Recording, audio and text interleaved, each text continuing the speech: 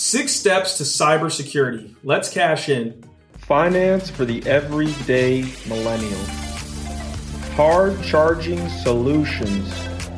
We provide an accelerant in the journey towards financial independence. Welcome back to Cash In with Cash In, the financial forum for today's young professionals. We millennials love our technology, right? We are not the generation that watches appointment TV or pays for phone calls by the minute.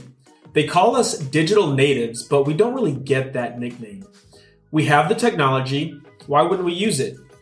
Our comfort level with technology can lead us to become, a bit careless at times. When we think of cybercrime victims, we tend to visualize the senior citizen who used password for their password or recited their debit card PIN as they punched in the numbers on the ATM. While it's true that people over 75 are frequent targets of cybercrime scammers, a study by LexisNexis in 2020 found that it's us, the millennials, who are most likely to be victims of cyber fraud. One big reason why we are such an easy target is because we have more of our lives online than anyone else. Our phones have become digital wallets. We save credit card, bank account, debit card numbers online. Our login and password data is stored in a number of places. There's a treasure trove of data out there, and cyber criminals are constantly looking for ways to gain access to it. Here are 6 things you can do to reduce your risk of becoming a victim of cybercrime. First, think in terms of layers of protection. A single password isn't much of a deterrent for a cyber thief. Make sure that your most sensitive data, like your banking and retirement accounts, medical records, work files, and digital copies of your personal records are stored on sites that offer 2-factor authentication. This adds an extra layer of security by requiring you to take an extra step to approve and authenticate every login. Second, avoid saving your login data on every site. Instead, use a password manager to keep all of your passwords secure in one location. Set yourself a reminder to update your passwords on a regular basis. A strong password or passphrase consisting of a mix of upper and lowercase letters and numbers is your best first line of defense. Third, monitor your accounts on a regular basis.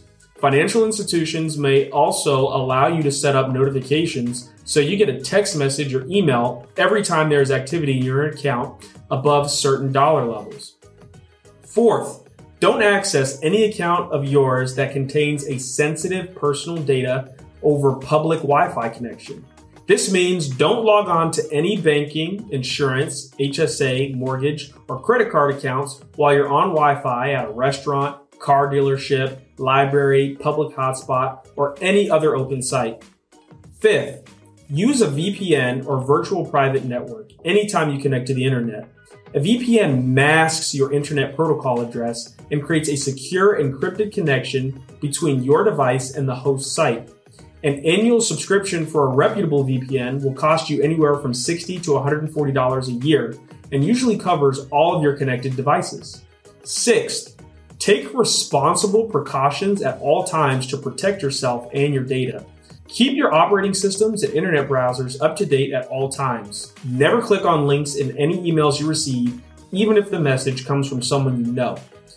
Access personal accounts that contain sensitive data by typing in the URL rather than clicking on a link or a shortcut. The technology that connects us is one of the defining elements of our life today. With a simple precaution, you can limit your chance of becoming the next cybercrime statistic. Thanks for watching, and remember, it's always a good time to cash in with Cash In.